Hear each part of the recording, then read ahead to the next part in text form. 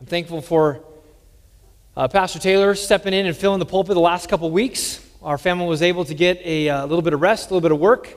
We were able to spend some time camping, which with 4 children is a little more work than rest, but it was lots of fun and made lots of memories. And then we also moved in the process, and yesterday we were able to move to our new home. I want to thank you for the many that have helped us to enable that to take place. There was an army of guys that showed up yesterday, and so we are thankfully settled into our new house and able to start unpacking further. But I'm happy to be back, glad to be back here with you, and excited to open the Word of God with you. As Taylor reminded us, we need to know how to live in a fallen world. And this world continues to show signs every day, the fact that it is indeed fallen. People around us, nations, individuals are rebelling against the Lord. There is great sin that is taking place around us, and yet, although, as our brother Andy reminded us, we do long for our final home, when Christ returns and sets up his kingdom and we are in a place of perfect peace and joy, God in his good and kind providence has chosen for you and I to live today in the here and now in this fallen world. And so we must trust God and live faithfully in the midst of that. And that's what Brother Taylor preached on the last 2 weeks, living faithfully and trusting God in this fallen world. Well, we're going to continue that theme this morning and considering what it means to follow Jesus in a fallen world. What does it mean to follow Jesus in this fallen world? We need to know how to follow Jesus truly, what true discipleship is. Because there are many people who claim to know Jesus or to follow him, but even as our text will show us today, they may not actually be truly following Jesus, even though they may say they desire to or say that they will. Because you see, we can't follow Jesus on our own terms. We've got to follow Jesus on his terms and his terms alone. So the question each of us will be confronted with this morning is my discipleship true? Is it real? Am I truly following Jesus? And we're going to see this at the end of Luke 9. And so I invite you to turn there in your personal copy of God's Word to Luke chapter 9. And we're going to finish up the chapter today. Luke chapter 9, verse 51, where our text begins today, is a key turning point in the book, a key turning point in the Gospel of Luke. If you've been with us for the last couple years, you know that chapters 1 and 2 deals with the conceptions and births of Jesus and his relative John the Baptist. Chapter 3, they started their ministries.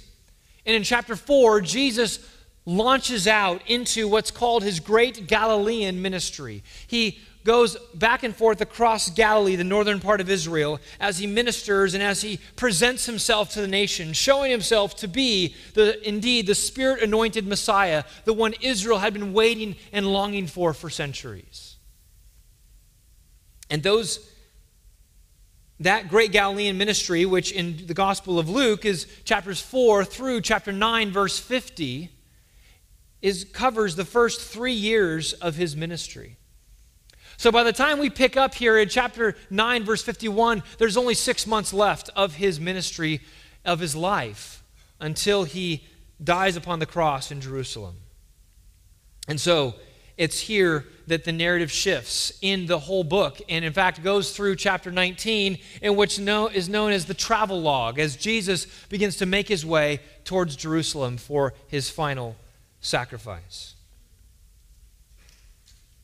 So let's read the text together as we see this shift in Jesus' life and ministry, beginning in chapter 9, verse 51, reading to the end of the chapter.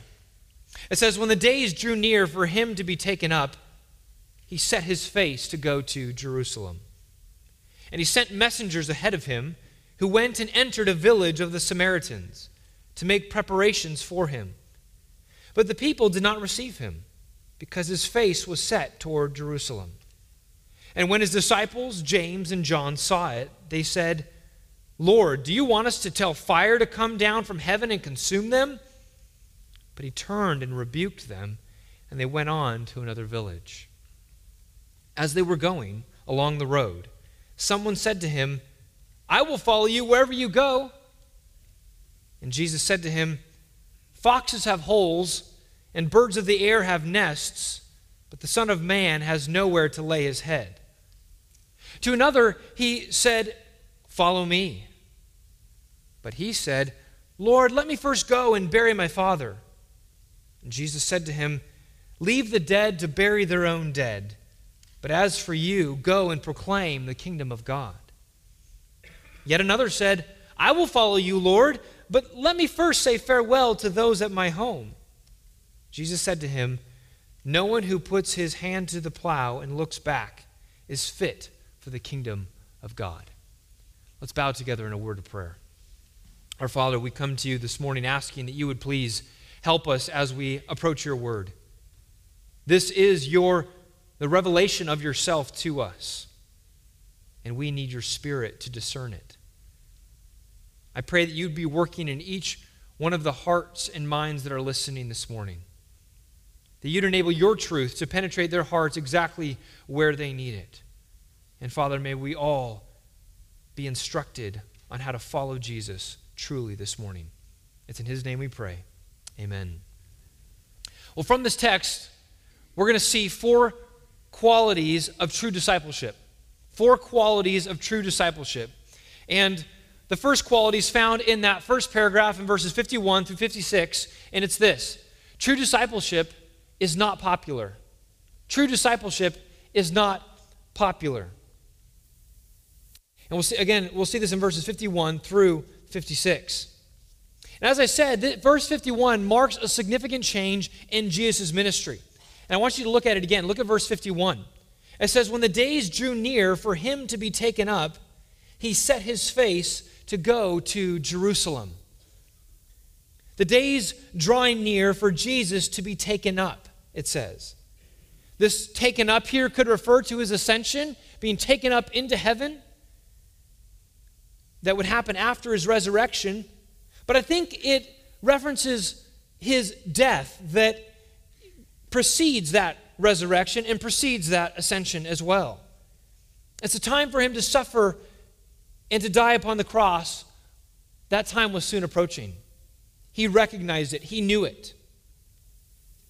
And so in this verse indicates that it was drawing near. In other words, there was a set time frame, a set timetable, a set goal for when Jesus would accomplish this, which tells us that Jesus was not operating willy-nilly, that he wasn't just going about his ministry and his life based upon some random circumstances, but there was a divine schedule that Jesus was operating off of.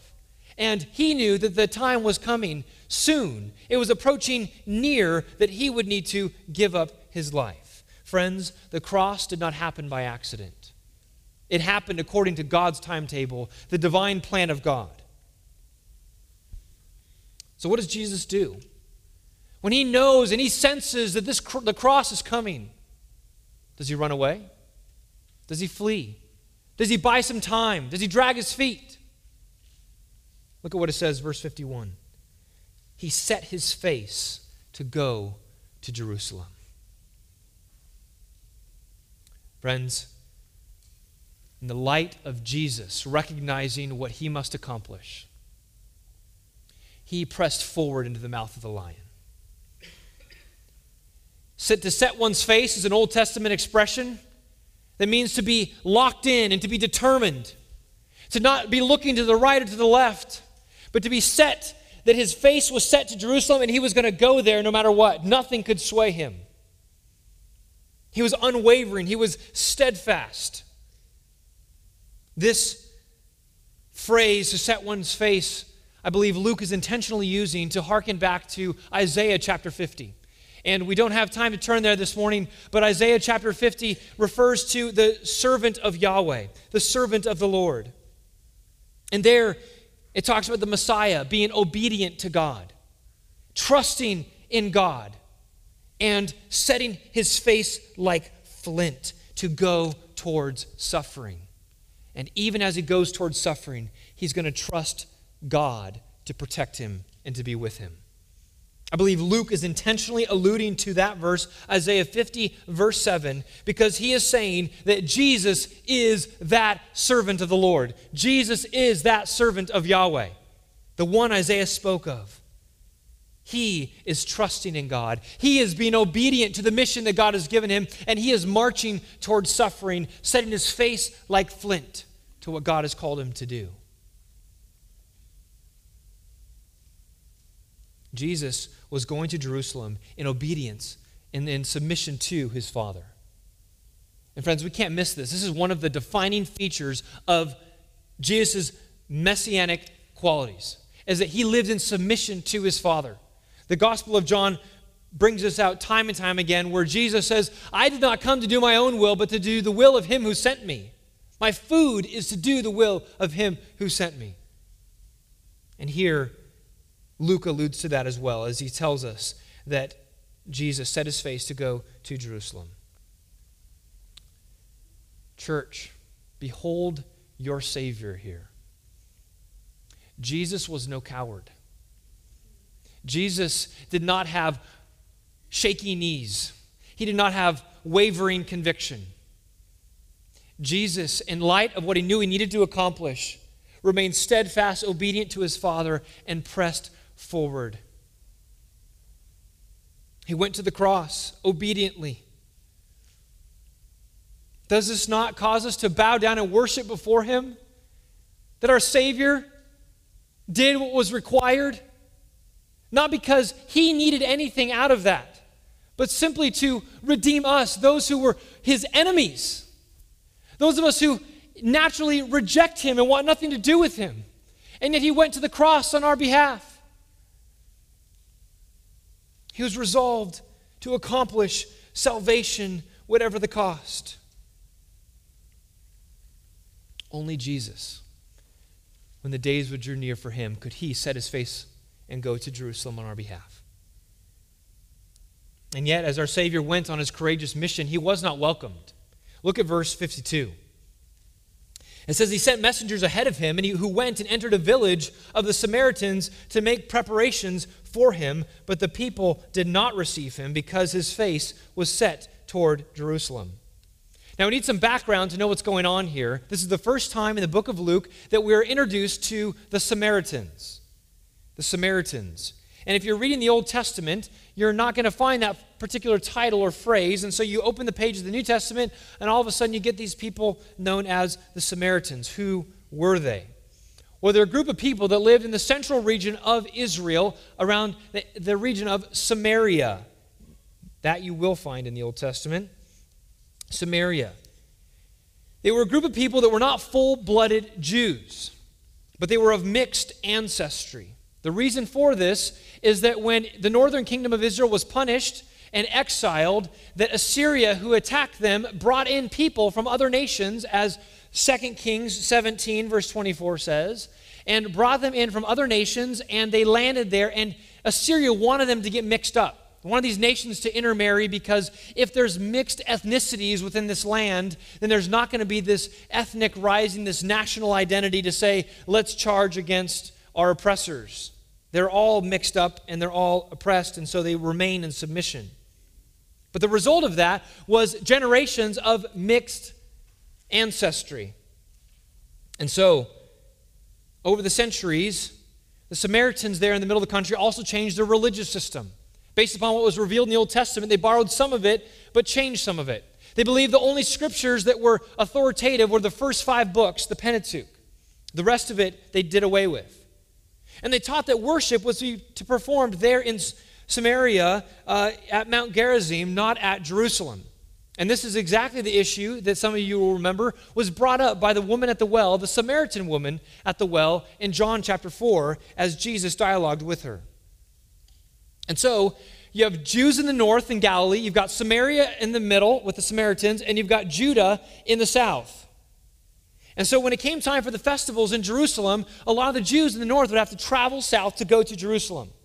And they would have to cut through Samaria or take the long route around and get to Jerusalem. But the shortest route was through Samaria. And so there was great animosity between these two groups, between the Jews and the Samaritans. Again, different religious systems, different ethnic backgrounds, and they did not like each other. And in fact, the animosity was so intense that the first century historian Josephus records that when some Jews were traveling from Galilee down to Jerusalem through Samaria, that some of them were attacked and murdered by the Samaritans. And so with that as background, you can understand what's going on here in Luke 9. That Jesus is headed to Jerusalem. The Samaritans find out about that, and they don't want to house this man and his traveling band of men. It says that he sent messengers ahead to try to prepare a room, and they did not receive him. They said, "You are not welcome here." And notice the specific reason why. He says, verse 53, because his face was set toward Jerusalem. They said, "Oh, you're going to Jerusalem? Sorry, we don't want anything to do with you." And so as a result of their rejection, as a result of rejecting Jesus and their group, James and John are enraged. These sons of thunder say to Jesus in verse 54, they said, "Lord, do you want us to tell fire to come down from heaven and consume them?"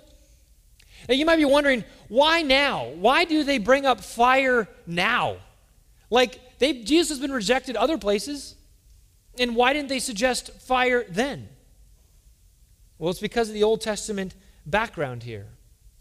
In 2 Kings chapter 1, Elijah the prophet is in this very same region, and he's being attacked by the king's garrisons of his army. And Elijah calls down fire and consumes them right there in Samaria, and the prophet is protected. And so James and John are saying, hey, we're in the region where fire comes down from heaven. And I think it's a good idea because, Jesus, you're the Messiah. You're the greater one. Why don't you call down fire? Ask us, Lord, do you want to nuke them? Do you want to send an atomic bomb and just utterly destroy them? Now, before we get on James and John's case for going, dude, just calm down. Why are you looking to destroy anybody who disagrees with you?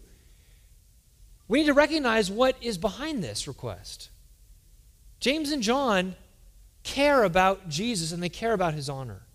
And they recognize that he is being rejected and he is being disgraced by not being received. And so, for as wrong-headed as this is, and as we're going to see, Jesus rebukes them. I believe that there is a bit of truth in what they're trying to stand up for. They recognize that Jesus was not accepted, and they are disturbed by that. I think we could use a little dose of this in our own day. That we would be perturbed, that we'd be angered when the glory of Jesus is not recognized, when the honor of Jesus is not recognized. James and John also, you'll remember, they just saw Elijah. So again, talk about Elijah calling down fire. They just saw Elijah on the Mount of Transfiguration. So they're very much acquainted and oriented with Elijah. And so they asked Jesus the question, should we do this? Believing Jesus could do it if he wanted to. But notice verse 55, Jesus turned and rebuked them.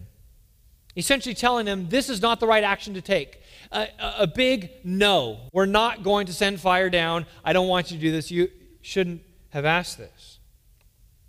Now, the New American Standard has part of verse 55 and 56 in brackets here, because many of you have that translation, need to address this. Most other translations, including the English Standard Version, has it in a footnote rather than bracketed in the text. And the reason for this is that the earliest manuscripts don't have those phrases in the manuscripts. And so it's agreed by most, if not all, biblical scholars that these were added in later to give some substance to Jesus' rebuke rather than the simple phrase that he rebuked them. But the point is the same. Jesus turns and tells them, no, this is not the time for sending fire upon this city. Jesus is essentially saying that now is not the time for judgment. Judgment will come later, and James and John, I will be a part of that judgment, but now is not that time. And so it says, verse 56, they went on to another village. So what's the point of this account for us? Well, here we have a Savior who is determined to accomplish what God has called him, and yet he is rejected. He's not received or accepted. And therefore, we are reminded from this account that we follow a rejected Savior. We follow one who is not embraced by the world. We follow one who is not warmly received, but is rejected. And we know that he will ultimately be rejected, not just by the Samaritans, but he's going to be rejected by his own. As John chapter 1 says, he came to his own, and his own did not receive him. And so we, who are his followers, we do not follow a man who is warmly embraced by the masses. We don't follow one who is liked by everybody. He was despised and rejected of men. And because of this, friends, we can expect to be rejected ourselves. As Jesus says in John chapter 15, he said, if the world hates you, you know that it has hated me before it hated you. If you were of the world would love you as its own. But because you are not of the world, but I chose you out of this world, therefore the world hates you. Remember the word that I said to you, a servant is not greater than his master. If they persecuted me, they will also persecute you. If they kept my word, they will also keep yours. But all these things they will do to you on account of my name, because they do not know him who sent me. Folks, we are servants of a hated master. When we follow Jesus in this world, we can expect rejection. It's not popular to be a disciple of Jesus. There are masses of humanity not going the way of Jesus, and therefore we are reminded here that true discipleship is not popular. It is not going the way of everybody else. But we need to remember that's okay. We're not here to gain the favor of the masses. We're not here to go with everybody else. In fact, Jesus gave us comfort in Luke chapter 6. He said, blessed are you when people hate you, and when they exclude you, and revile you, and spurn your name as evil on account of the Son of Man. Rejoice in that day and leap for joy. For behold, your reward is great in heaven, for so their fathers did to the prophets. This is what it means to be a follower of Jesus. It means to be reviled, to be excluded, to be looked down upon, all on account of Christ. But friends, we are called to rejoice in that day. We are called to leap for joy. Not just accept it, but rejoice that we stand in line with the righteous ones by God's grace. As you reminded earlier this morning, friends, this world's not our home. We aren't seeking for our acceptance here. We do not seek the applause and acceptance of the world, because the darkness of this world is opposed to the light of Christ. And so if you're going to truly follow Jesus in this life and in the days ahead, you need to be ready to face stiff opposition. You need to be ready to face the opposition that Jesus faced, to not be received, to receive the disdain of this world. I know many of you have been facing that, are facing that even now. But be encouraged. Jesus has walked this road already, and he stands with you as you face the rejection of this world. So this text shows us true discipleship is not popular. The second thing we see is that true discipleship is not comfortable. True discipleship is not comfortable. Look at verse 57 and 58. As they were going along the road, someone said to him, I will follow you wherever you go.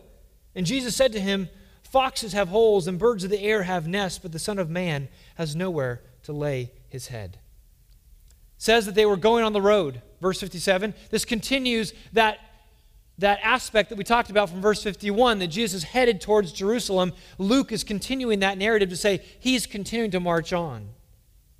He's going to Jerusalem. And as they go, someone walks up to him. I will follow you wherever you go, he says. Now, this is remarkable in one sense. This man is willing to step out. He seems to have calculated at some level to say, I want to follow Jesus. And so he goes forward and expresses that desire. He's made a decision. He's not hesitant. He's not skeptical.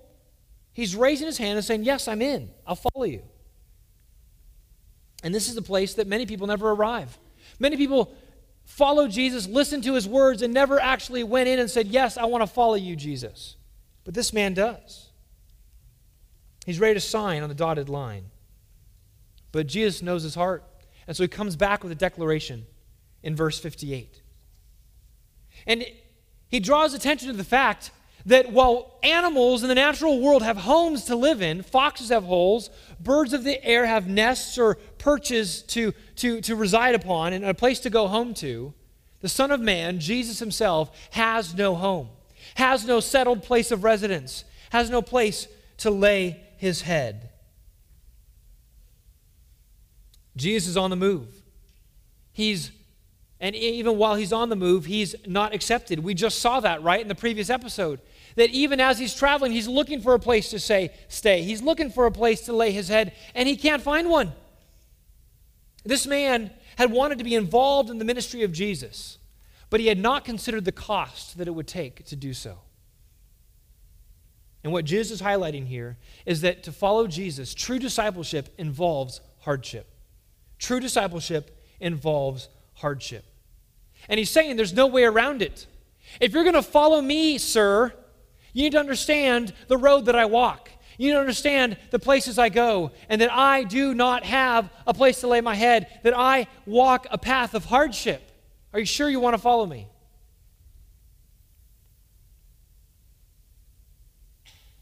To follow Jesus is to receive the blessing of God. But to receive the blessing of God does not mean that we always land in comfortable circumstances. Let me say that again. To receive the blessing from God does not mean that we will always land in comfortable circumstances. God's kindness towards his children means he will always take care of them. Right? Jesus highlights that. He says, look at the sparrow. If God takes care of them, so he's going to take care of you. We don't need to worry. We don't need to fret. Don't need to be anxious. God will take care of us. But there is not a promise that he will keep us from suffering, keep us from hardship. And the pages of Scripture are filled with examples of this, right? I mean, just think of the apostles. They accepted the call of discipleship from Jesus. They followed him. And then they lived that out after Jesus ascended as they proclaimed the gospel and the church was founded. And their life was not a life of comfort. James was beheaded. John was exiled on the island of Patmos. Paul and Silas were imprisoned, and Paul gave his listing of all the things he endured in 2 Corinthians. You can think of the early chapters of Acts. The Jerusalem church members were pursued into their homes and pulled out and put into jail. And the believers in Hebrews chapter 10, it says they joyfully accepted the plundering of their property because they knew that they had a better country. Friends, this is the example, and all through church history. Those who follow Jesus are not destined to a life of comfort and ease, but they are destined to a life of great joy and blessing from the hand of God. And these are hard words for us, are they not? They're hard words for us in the West. We have lived with great wealth in this country and others. Our standard of living far outpaces the rest of the world. We live in great comfort and ease in climate-controlled buildings. And our economy is built upon great amounts of consumption. People that are at the levers of power want us to spend more and more money on ourselves to make ourselves more comfortable, and products are produced every day for us to make us feel better. We should be comfortable and happy is the messaging that we receive all the time. But with such affluence in and around us, it's easy to get pulled in by the allure of such consumption. Is it wrong to buy something to make us more comfortable, like a comfortable pillow or better fitting clothes? No, there's nothing wrong in those things. But friends, there's a danger in all of the affluence. that our hearts would get pulled after that standard, get pulled after something and draw us in, and we desire that too much.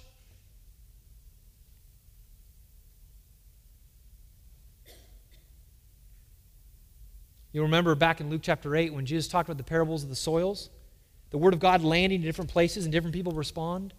He said there was a group in which the seed would land and they would hear the word of God, but as they go on their way, he said, they are choked by the cares and riches and pleasures of life, and their fruit does not mature. Which tells us that affluence and the riches of this world have the ability to choke out to spiritual, eternal detriment. It's something we need to be on the watch out for.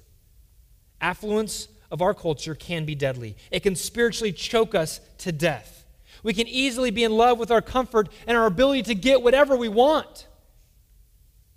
We just tap and it shows up. And yet, to follow Christ, there's no guarantee of comfort. That's what Jesus is saying.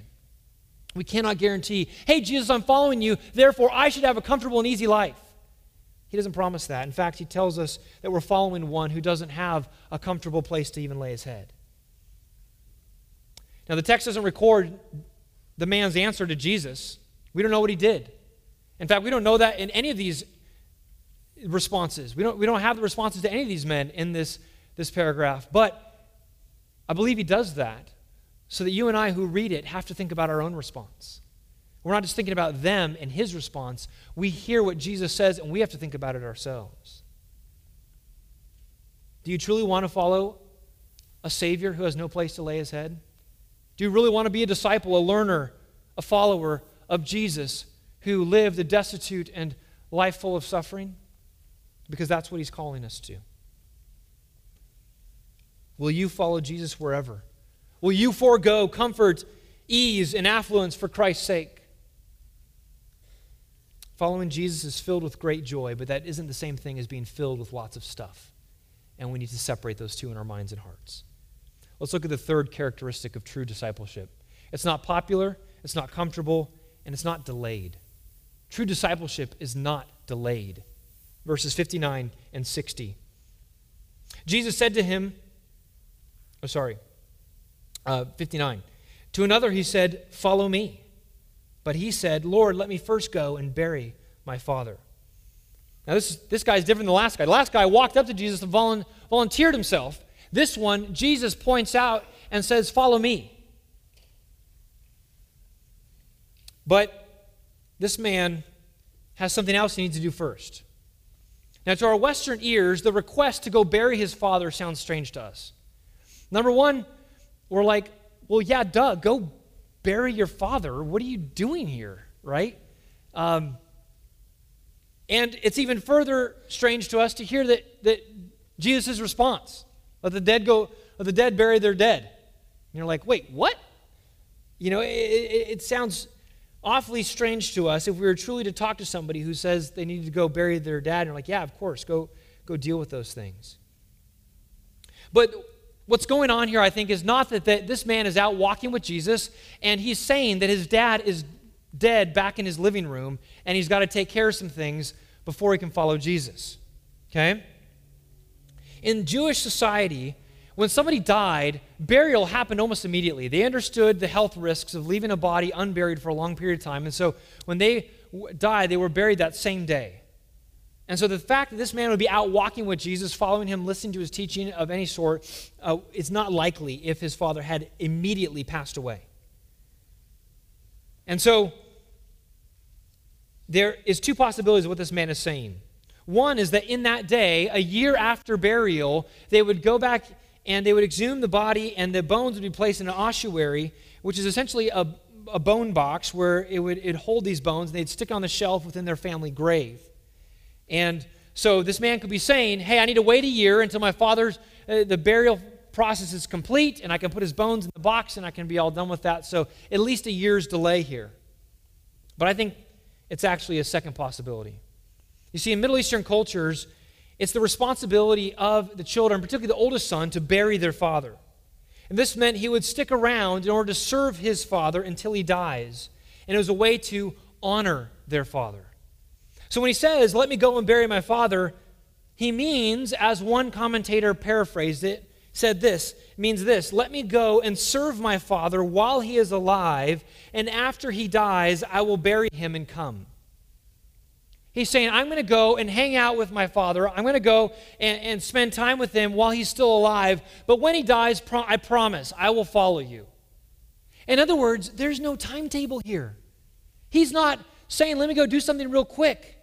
He's saying, let me just serve my dad by waiting until he passes away. Or as another commentator said, in reality, he intends to defer the matter of following Jesus to a distant future when his father dies as an old man, who knows when. Do you see how this man wants to delay discipleship? He wants to come to Jesus on his own terms. He says, but first, Lord, let me first go and bury my father. He's procrastinating in following Jesus. And I just wonder if this describes any of you here today. Are you putting off following Jesus wholeheartedly? Are you telling yourself that you're waiting for a future stage of life, something else to drop, something to change in your life before you fully commit, before you really get serious with your faith? That's what this man is doing. He's saying, yes, I understand it's important and I will do that, but I'm just going to do it at a future time. When things are a little more in order, when things are better on my side of things.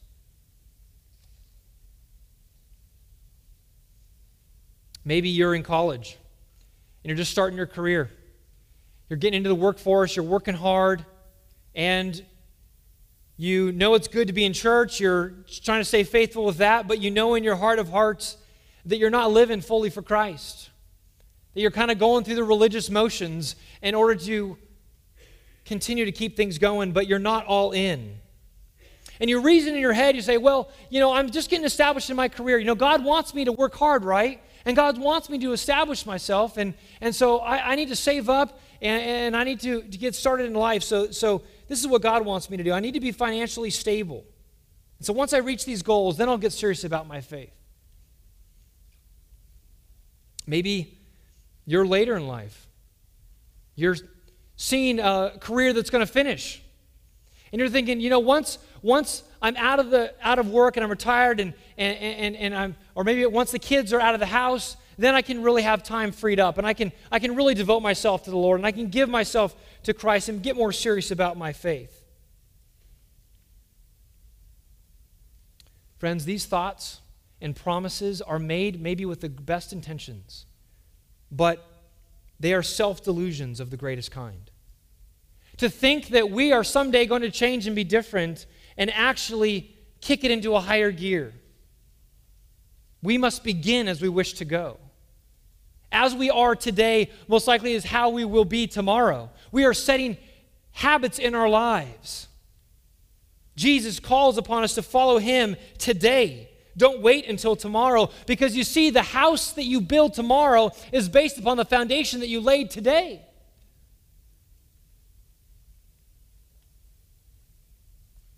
The path on which we begin our journey is the one that we will finish it apart from a miraculous work of God's grace. And do not presume upon God, hey, God, change my heart here in 20 years once everything comes together.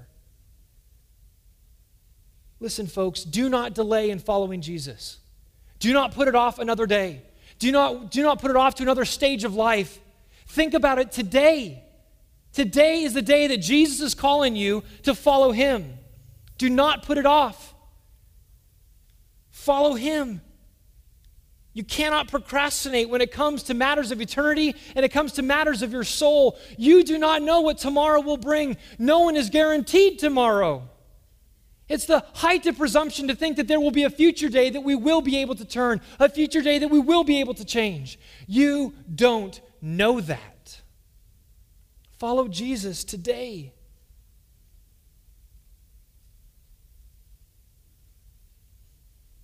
Now, to all of you children and young people who are here today, I want you to look up at me, all you young people, okay? You are not too young to follow Jesus. You can follow him today. You don't have to wait until you're an adult. You don't have to wait until you graduate from high school. You can follow Jesus today by trusting in him and believing in him for your salvation, and to try to follow him and obey him each day. Don't wait. Don't believe the lie that you have to wait until you're a grown-up. Jesus calls even you to follow him today, okay? For all of us, the consequences of delaying obedience to Jesus could be disastrous. And so we need to reckon with the Lord today and not put it off like this man did here. Are you prepared to meet the Lord? Are you prepared to answer whether you are truly following Jesus? Notice Jesus' response in verse 60. He says, and Jesus said to him, leave the dead to bury their own dead, but as for you, go and proclaim the kingdom of God. Now, some of this could mean that Jesus is saying, leave the spiritual dead, those who are unbelievers, leave the world to take care of trivial matters. Leave the world, the spiritual dead, to take care of the burial things. That could be the case. It could also be the case that it's like a proverbial saying that simply means that issue is not the issue. Leave the dead to bury the dead. Listen, you're diverting the issue. The issue here is what you're going to do with me, Jesus is saying. Jesus says, that's not important. The burial issues are not important. The main issue here is whether you're going to follow me and obey me right now, today. And so he then gives him instructions that he needs to follow in order to show that obedience. He says, leave the dead to bury their own dead, but as for you, go and proclaim the kingdom of God. This word for proclaim means to share broadly, to spread far and wide. This idea that he needs to go and begin to tell others about Jesus, that Jesus is the promised king who has come. He needs to be about the work of Christ. And for us, this reminds us that while there are many important things in our lives, our occupations and our communities and our families, the gospel must always be on our lips wherever we go. As followers of Jesus, we are proclaiming the fact that Jesus is Lord, Jesus is King. And so we must always share the message about the excellencies of Christ, no matter where we are, no matter where we go. For how will people hear if we do not tell them? We may change our zip code, we may change our jobs, but we never move away from following Jesus and from telling others about him. Are you delaying your discipleship? Jesus calls you to follow him today. Let's look at the fourth and final quality of true discipleship, and that is true discipleship is not secondary. It's not secondary. The third and final man here in the text, again, offers himself up to Jesus. He says, verse 61, yet another said, I will follow you, Lord, but let me first say farewell to those at my home. By now, we should be clued into the fact that he uses the word first, but first. Anytime someone says, yeah, I'll follow Jesus, but first, that's the problem. And the same is the case here. He says he wants to go and say farewell to his family. Now, like the last request, I don't think this is as simple as we typically read it. It doesn't mean, let me just go give my mom a kiss on the cheek and then I'll follow you, Jesus. Please, she's really going to miss me. I really need to say goodbye. Jesus' reply in verse 62 indicates that for this man to go back to his family would be turning back, would be a return, would be a not following him. And so Jesus knows that his mission is not this man's first priority. He sees the man who wants to follow him, but he wants to do other things first that take precedent. And so Jesus says in verse 62, no one who puts his hand to the plow and looks back is fit for the kingdom of God. Now, why does Jesus make this assessment? Why is he basically saying, this man is not fit to follow me? This man is not fit for the kingdom of God? Well, one reason is that by the time this man comes to Jesus declaring, I will follow you, Jesus. Remember, Jesus has been traveling around Galilee for 3 years. He's been making himself known. He's had time to consider. He's had time to talk with his family. It's like this man who's been unemployed for 3 years. He shows up at a job interview, and says, I want the job, but wait, first let me have a month's worth of vacation. And you're like, no, what are you doing? Well, you had time to do this before. You should get on the job right now. Now's the time for commitment. But I think the second thing that's going on here is that by asking to go home to his family, he's asking to take leave from his family. In other words, he's asking, I think, for permission. He wants to go and ask for permission from his father if he can go, which says that he has a higher authority than Jesus. His father and his family takes first place in his heart and life. But Jesus sees right through this man's request. This man is not fully trusting Jesus. His allegiance is not unreservedly fixed to Jesus. He wants to negotiate the terms.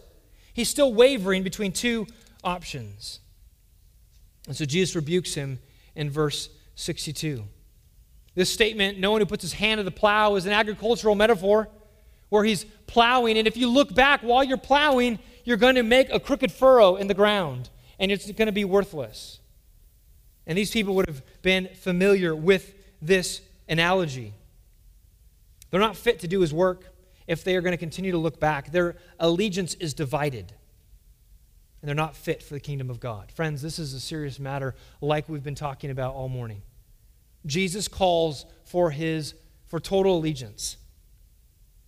And those who get this wrong are not just on Jesus' B team. Oh, I'm on the look back team.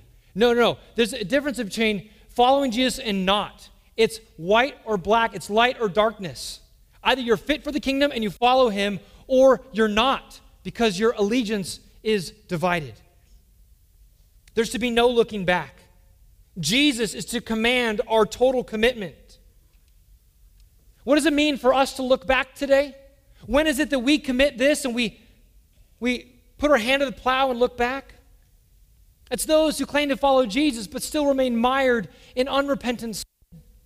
It's those who claim to follow Jesus but are more devoted to other things, whether job or family or finances. These things that control our hearts and lives and govern all of our decisions rather than Christ taking first place. It's Jesus first or nothing. So we need to ask, are we his disciple? Are we fit for the kingdom? And friends, if we have a heart to know Christ and to follow him, we recognize that our discipleship is sloppy at times. It's weak and faltering. We are not the perfect followers of Jesus as we wish to be. And we know that Jesus came for sinners who are weak and weary like us. This call is not to perfect discipleship in our own strength and our own flesh. This morning, if we recognize, Father, I haven't followed Jesus as I should, we need to turn to Jesus. We don't turn away and clean ourselves up and get ourselves better. We go to Jesus to get cleaned and to get fixed and to get better. He will transform us. He makes us what we need to be. If we don't have what it takes, we go to him because he gives us what it takes. Friends, he has all the righteousness. He has all the salvation. We just need to go and throw ourselves before him and ask that he would save us and transform us and fix our gaze upon him, that we might follow him truly in the midst of everything that comes our way. We go to Jesus that we might be transformed to follow Jesus. And so we need Jesus to set his face for Jerusalem. We need him to go to the cross because you and I need to be transformed.